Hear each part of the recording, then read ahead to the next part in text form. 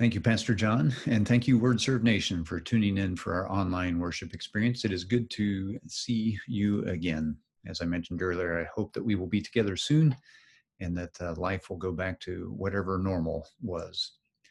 We are in the middle of a sermon series now called Trials and Temptations, because let's face it, we're living in trying times. And as I mentioned in the earlier part, the trials and the temptations tend to go together. So it behooves us to know how to deal with them. As we go forward, we're going to look at none other than Jesus Christ himself as he was tempted in the wilderness by our chief adversary, Satan, to see what tactics he used and employed to get through it safely and to still honor his Father. This week, we are dealing with the issue of safety, the second temptation, as is read in the book of Matthew. We dealt with bread last week and the very basics, so I would encourage you to go back and look at that one.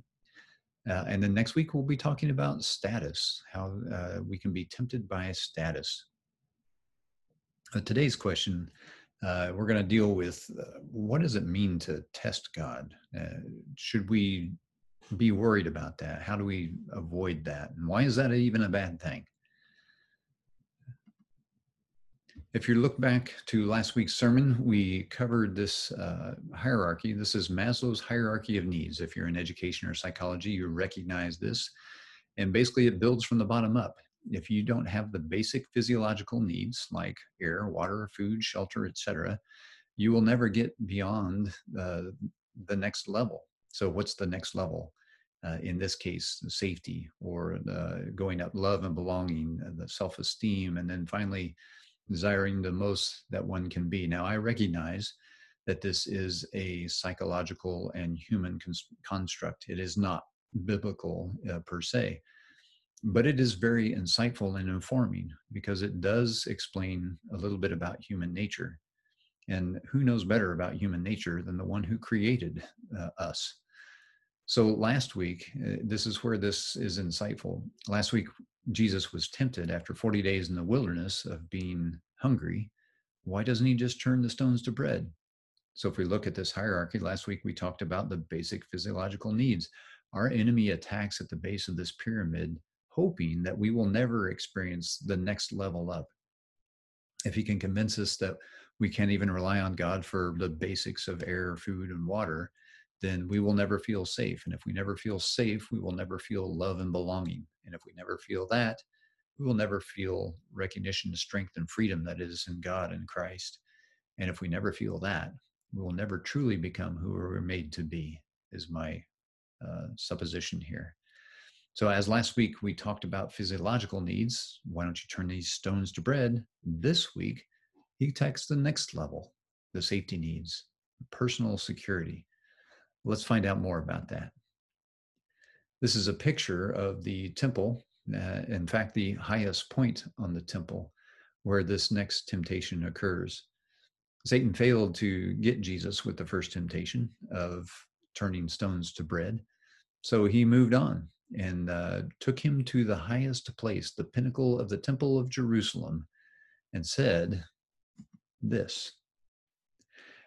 Then the devil took him, that would be Jesus, to the holy city and him stand on the highest point of the temple.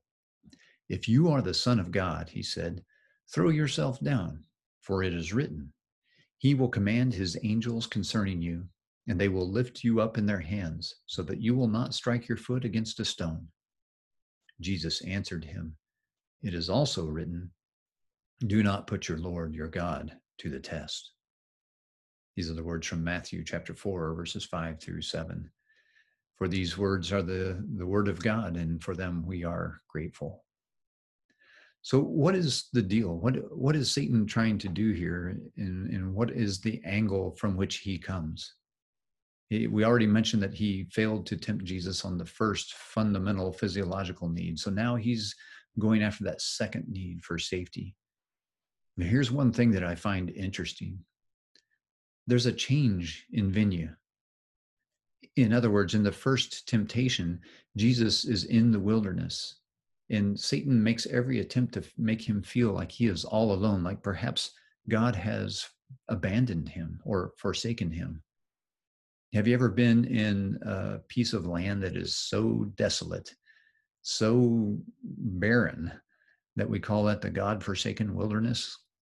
That's what I think Satan was going after, is to try and isolate and make Jesus feel so alone. Why is that important? Because later Jesus will feel so alone as his disciples abandon him.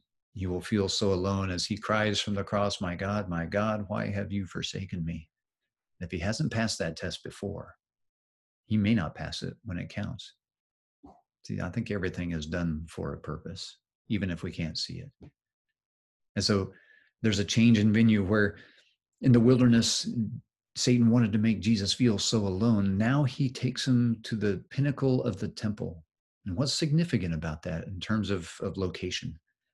Well, the temple was where God was housed in the Old Testament.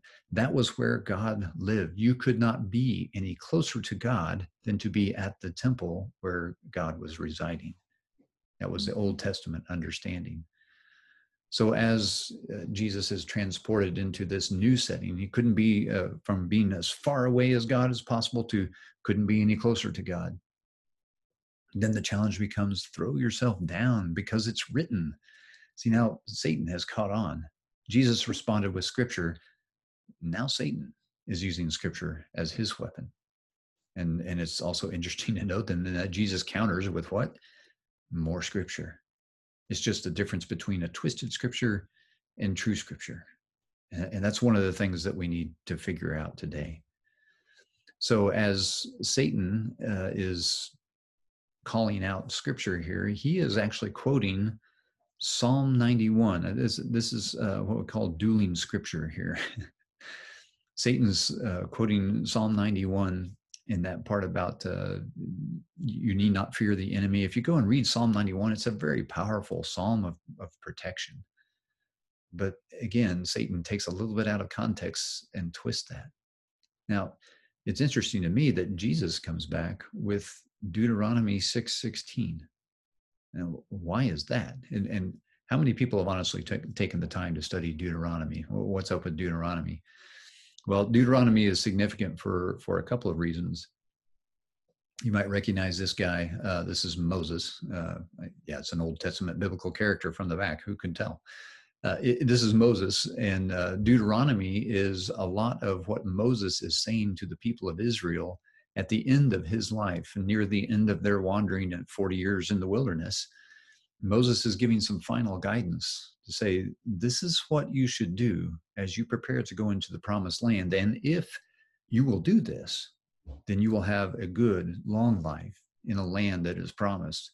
You will inherit the blessings that you didn't work for. You will eat from crops that you didn't plant. You will enjoy cities that you did not build, all these kinds of things. And this is Jesus' counter comes out of Deuteronomy 6:16. I'm reading from 16 and 17 together. But this is what Jesus said back to Satan. He said, do not test the Lord your God as you did at Massah. And then I'm adding, be sure to keep the commands of the Lord your God and the stipulations and the decrees that he has given you. In other words, be obedient. So you may be wondering, so what happened at Massah that made such a stir? Well, if you go back and you read through Exodus, I think it's chapter 7 in Exodus, you can get the full experience of what's happening there. This is yet another case where the people of Israel who have been pulled out into the desert are concerned. There's no water. They're worried about where are they going to get something to drink.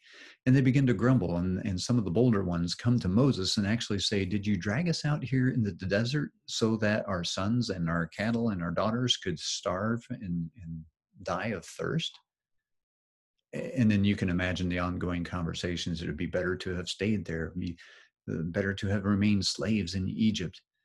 And Moses is so frustrated because they're basically putting their loyalty in God based on whether they will have water to drink.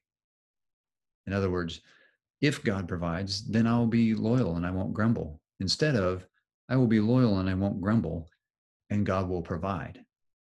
There's a huge difference there. And there's a huge lesson for us as well. Which comes first, our devotion and loyalty and then protection?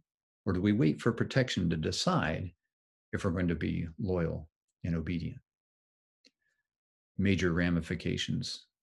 That's what Jesus means when he says, don't test the Lord your God. And here's the other interesting thing that I won't go into right now for time's sake, but take a look at what Jesus is being tempted with and how he responds out of the book of Deuteronomy with what Israel went through as they were tempted in 40 years of wandering and where they failed. In essence, Jesus is reliving the temptations of that Old Testament Israel in order to pass, so that as he goes into his mission, he's already been tested. He's already passed. He already has the confidence that he can overcome the temptation. That'll be important later. So hang on to that idea. So it always helps us, as we mentioned last week, to know our enemy. And we discussed a couple of things last week about knowing our enemy in terms of he always strikes when we're vulnerable. So if we know when we're going to be vulnerable, that's helpful. He always attacks some of the most basic needs when we're the most weary and tired. So know when those times are coming and surround yourself with people who can help you. But let's continue our journey in knowing a little bit more about our enemy based on this second tactic that he's revealed. And here's what I would say about that. Satan always puts self first, and he tries to make us think that it's putting ourself first. His primary incentive is self-service. Think about the ramifications of that. If we put ourselves first, then where is God in the mix? And isn't the very first commandment to love God with all our heart, mind, soul, and strength? And then right up there at the top, to put nothing before God, no other idol, and that would include ourselves. Satan can convince us that we are the most important, then we will look out for whose interest? Ours. As the Bible says, we will do what is right in our own eyes without any reference to what God's plan is, without any reference to what is happening around us. It'll be all about us. Second thing I note is that Satan comes from many angles. Now, he has no problem retreating and retrying. So we have to be on our guard. If the first tactic didn't work, he's more than happy to back off and to try again and to come at it a slightly different way, just like as he tried with Jesus to attack his hunger. That didn't work, so he retreats and he retries. He goes after the personal protection angle. Like if you threw yourself off this tower and God really loved you, then he would protect you. So he's trying to drive that little bit of a wedge, that little bit of doubt that if we continue to let fester, it will become a separation from God. What starts as a wedge ends in separation unless we deal with it. So understand that Satan is going to come from many angles. Now, there's two ways that we can deal with that. We'll talk about that in a second, but understand this. Unless we want to be paranoid all the time and have our head on a swivel and try and catch every attack that's coming, we're going to be exhausted doing that. The other way we can do that is to surround ourselves with a community of people that will watch out for each other so we can see the attacks coming. That's a far better way. And I would encourage that level of community that checks in with each other, that cares for each other, that watches out for these many angles that will be coming. The third thing I note about Satan is he always sells the benefit and always ignores the cost. Have you noticed that? Go all the way back to the very first temptation ever recorded in the Bible. In the Garden of Eden, Adam and Eve, he's selling the benefit. If you will eat of this food, you will be like God, knowing the difference between good and evil. Now, he says nothing about the cost behind that. Eve's a little concerned. She says, but won't we die? And he says, no, you won't die. And he was kind of right. They didn't physically die. That's ignoring the cost. Because what happened is that they spiritually kind of died. They were separated from God. He sold the benefit of being like God and having this super knowledge. He totally ignored the cost. And the cost was this: to be cast out of the garden, to be removed from paradise, to be separated from God. And if you look at the story right there in Genesis 3, the toil that they have to go through just to make life work, the pain that will come upon them, the separation from God. All of these things are the cost that somehow conveniently Satan forgot to include as he was tempting. That's not a mistake on his part, because if we stopped to count the cost, we probably wouldn't go down that path. So understand that our enemy always sells the benefit and always ignores the cost. He does that on purpose. So let's take a look at what the first two temptations that we've dealt with. We've broken this into three categories: what the temptation is, what that temptation really means, and then what that temptation would cost. The first temptation: turn the stones into bread. And what that really means, if you look at it, is Jesus, God's not going to help you. He's abandoned you. So take matters into your own hands. Now, if that happens, if we were to take matters into our own hands, what does that cost? I think it means we'll be limited to our own hands. We deny the hand of God the opportunity to act. Now, if you're like me, you're often frustrated by God's timeline. I get that. I am too. I wish things would happen faster. I wish things would happen the way that I want them to happen, but that doesn't work that way. But when I do allow God time and space to work, and I can look back over time and see where he has worked, the results are always far, far better than anything I could have done, even beyond my imagination. So if we are tempted to take matters in our own hands, we will reap the rewards of being limited by our own hands, and we will deny the hand of God. That's the first temptation from last week. Now this temptation: go ahead and jump. I think that's the name of a song. Go ahead and test that safety clause. If you're no closer to God than ever, if you're standing on the very highest point of the temple, then jump. But what it means is force God's hand.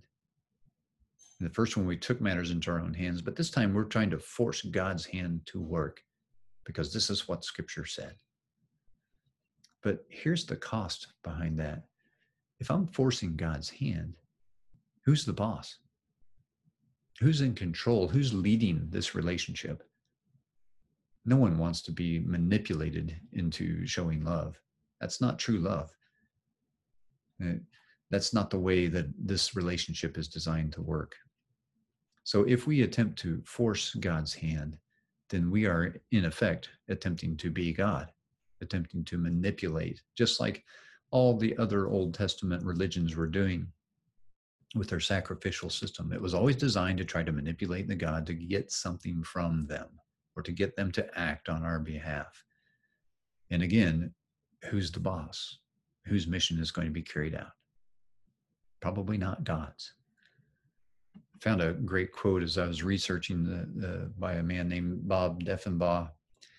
He says, sin is like the ride at the amusement park. The ride is short and the price is high. I think those are words to remember. So as we deal with all this, how do we counteract? What is our strategy to stop Satan dead in his tracks? Again, I will tell you right up front, this is not something you should try alone. This is not something you can probably do alone. And that's by design. We are designed to be in community. But even more important than having brothers and sisters around you is to have Christ within you. That's the only way we're going to successfully counter this. So let's look at some tactics that we can then employ. The first one is to remember the difference between submission and subversion. What's the difference? Break apart the words for just a minute. Sub, meaning under, underneath. A submarine isn't a ship that is on top of the ocean, it's under the ocean. So when I have submission, I am underneath the mission. Underneath what mission? Well, ideally, I'm underneath God's mission. And if I am underneath that, I am supporting the mission of God, then at the end of the day, what mission gets done? God's mission gets done. Versus subversion. I'm underneath what version? I'm under my version of the mission, my version of the timeline of what should happen, of what's fair, of what's just, of what I deserve. You can fill in the blanks with your own ideas, and you've probably been there because that is human nature. But if my version gets done, then God's mission does not. Think of the words that Jesus uttered in the Garden of Gethsemane. But none of he was asking if there's any way that this can pass from him, this having to take on this cross, this terrible cup of God's wrath. And he says, is there any way? And at the end of that little dialogue with God, he says, nonetheless, your will, not mine, be done. In other words, he didn't promote his own version. He went back to God's will, submission, be done. The second thing I note about this is to cover all the angles for our counter to Satan. Because if he is so good at retreating and retrying and coming from all different angles when we're weak and vulnerable and tired, then we have to make sure that we cover all the angles. Like I said before, you can either be paranoid and keep your head on a swivel and you'll probably miss it, or you can surround yourselves with a loving community who has the authority to speak into your life and to look out for one another in a lovingly accountable way. That's the heart of Word Surf community groups. And that's the importance of continuing to meet together, even if COVID prevents us from being together in person. You can pick up a phone, you can join a Zoom meeting, you can study together and check in, you can have a battle buddy, whatever you want to call them. You can have someone that is there watching your six so that you can in turn watch their six and take care of each other to cover all these angles. Third thing I noticed that we can do to counter the attacks of Satan is to actually count the cost. Think about not just the benefit that's being put in front of you, but take that to its logical conclusion. If I follow this path, what's going to happen? If I go with this strategy or this plan, keep going on beyond just the benefit and see what would the cost be behind that. You might be surprised. And this is where I say that the brothers and sisters are valuable, but more so the Holy Spirit. If it's living in us, I consistently pray for the wisdom to see beyond the current benefit all the way to the end. Satan's not there to help us. He is never going to advertise the cost of what's in front of us if he's tempting us. So we have to be diligent about asking the question to each other, to the Holy Spirit, to Jesus in our prayer, to be listening all the time, to count the cost and see what the logical end is. Well, as we wrap up a little bit, I want to revisit this dueling of scriptures. And I want to point out an irony because it's subtle, but it's there. And here's the irony. Satan, in his attempt to drive Jesus off track, quoted Psalm 91. Now, I should say he misquoted Psalm 91. He took it out of context, saying that if you would cast yourselves down, the angels would not allow you to even, foot to touch a stone. They will protect you. But ironically, Psalm 91 was the very thing that assured Jesus' victory, but only as long as Jesus was obedient to the Father. In other words, only as long as Jesus operated under submission and not under subversion. See, if Jesus had jumped, that would have been subversion. That would have been Jesus' version in forcing God's hand.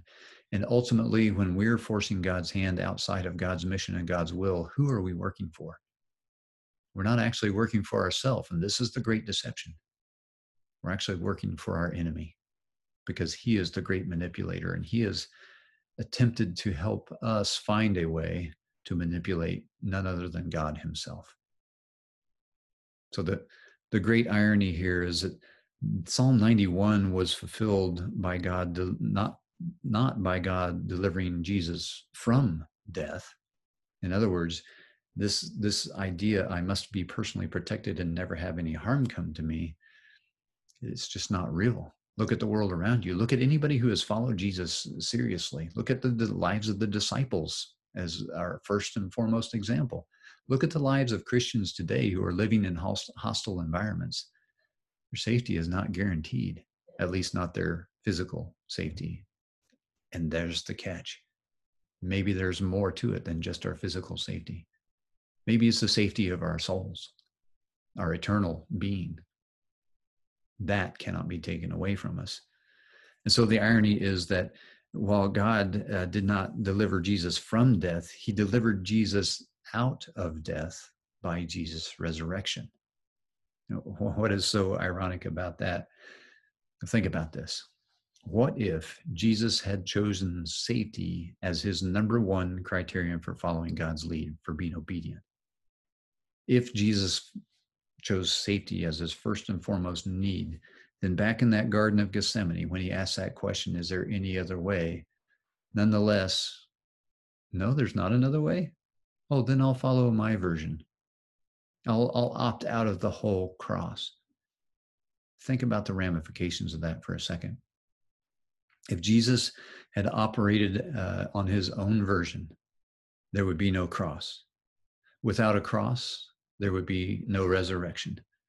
Without a resurrection, there would be no hope. So if there is one thing that I would take away from today, one thing that I can make sure that I use consistently to stay true to the mission of God and to not abandon my place in the kingdom, to not forfeit everything that is the benefit of following God, not only in eternity, but right here and now. There's just one question that we need to remember to ask. As we are confronted with a possible action or a course that we could take, ask this one question: who is serving whom? If the answer is, I am serving God, then we've got the right approach. And if we can answer that in a way that honors God and brings glory to God, well, then we will have chosen well. Who is serving whom? Word serve. As for me and my house, we will serve the Lord. I pray you will too. Will you pray with me? God, thank you for the Son. Thank you for your Son, Jesus Christ, and the example that he sets for us. Even as he was sorely tested in the wilderness and sorely tested at the pinnacle of the temple, where you would have been as close as possible in the Old Testament understanding, he never went with his own version. He always submitted himself to the mission of God. God, help us by the power of your Holy Spirit to do the very same. Help us not to try and take matters into our own hands. Help us to not try to manipulate or force your hand, because at the end of the day, we're going to be working for ourselves. We would be working for the enemy. Let us instead see clearly and understand where you're leading, understand the cost, and ask that question, who is serving whom, so that we know at the end of the day, we are serving God's mission and none other. Keep us true to the word, keep us serving the world, and keep us underneath your mission, that the world may know you and know who you are. We pray this in Jesus' name. Amen.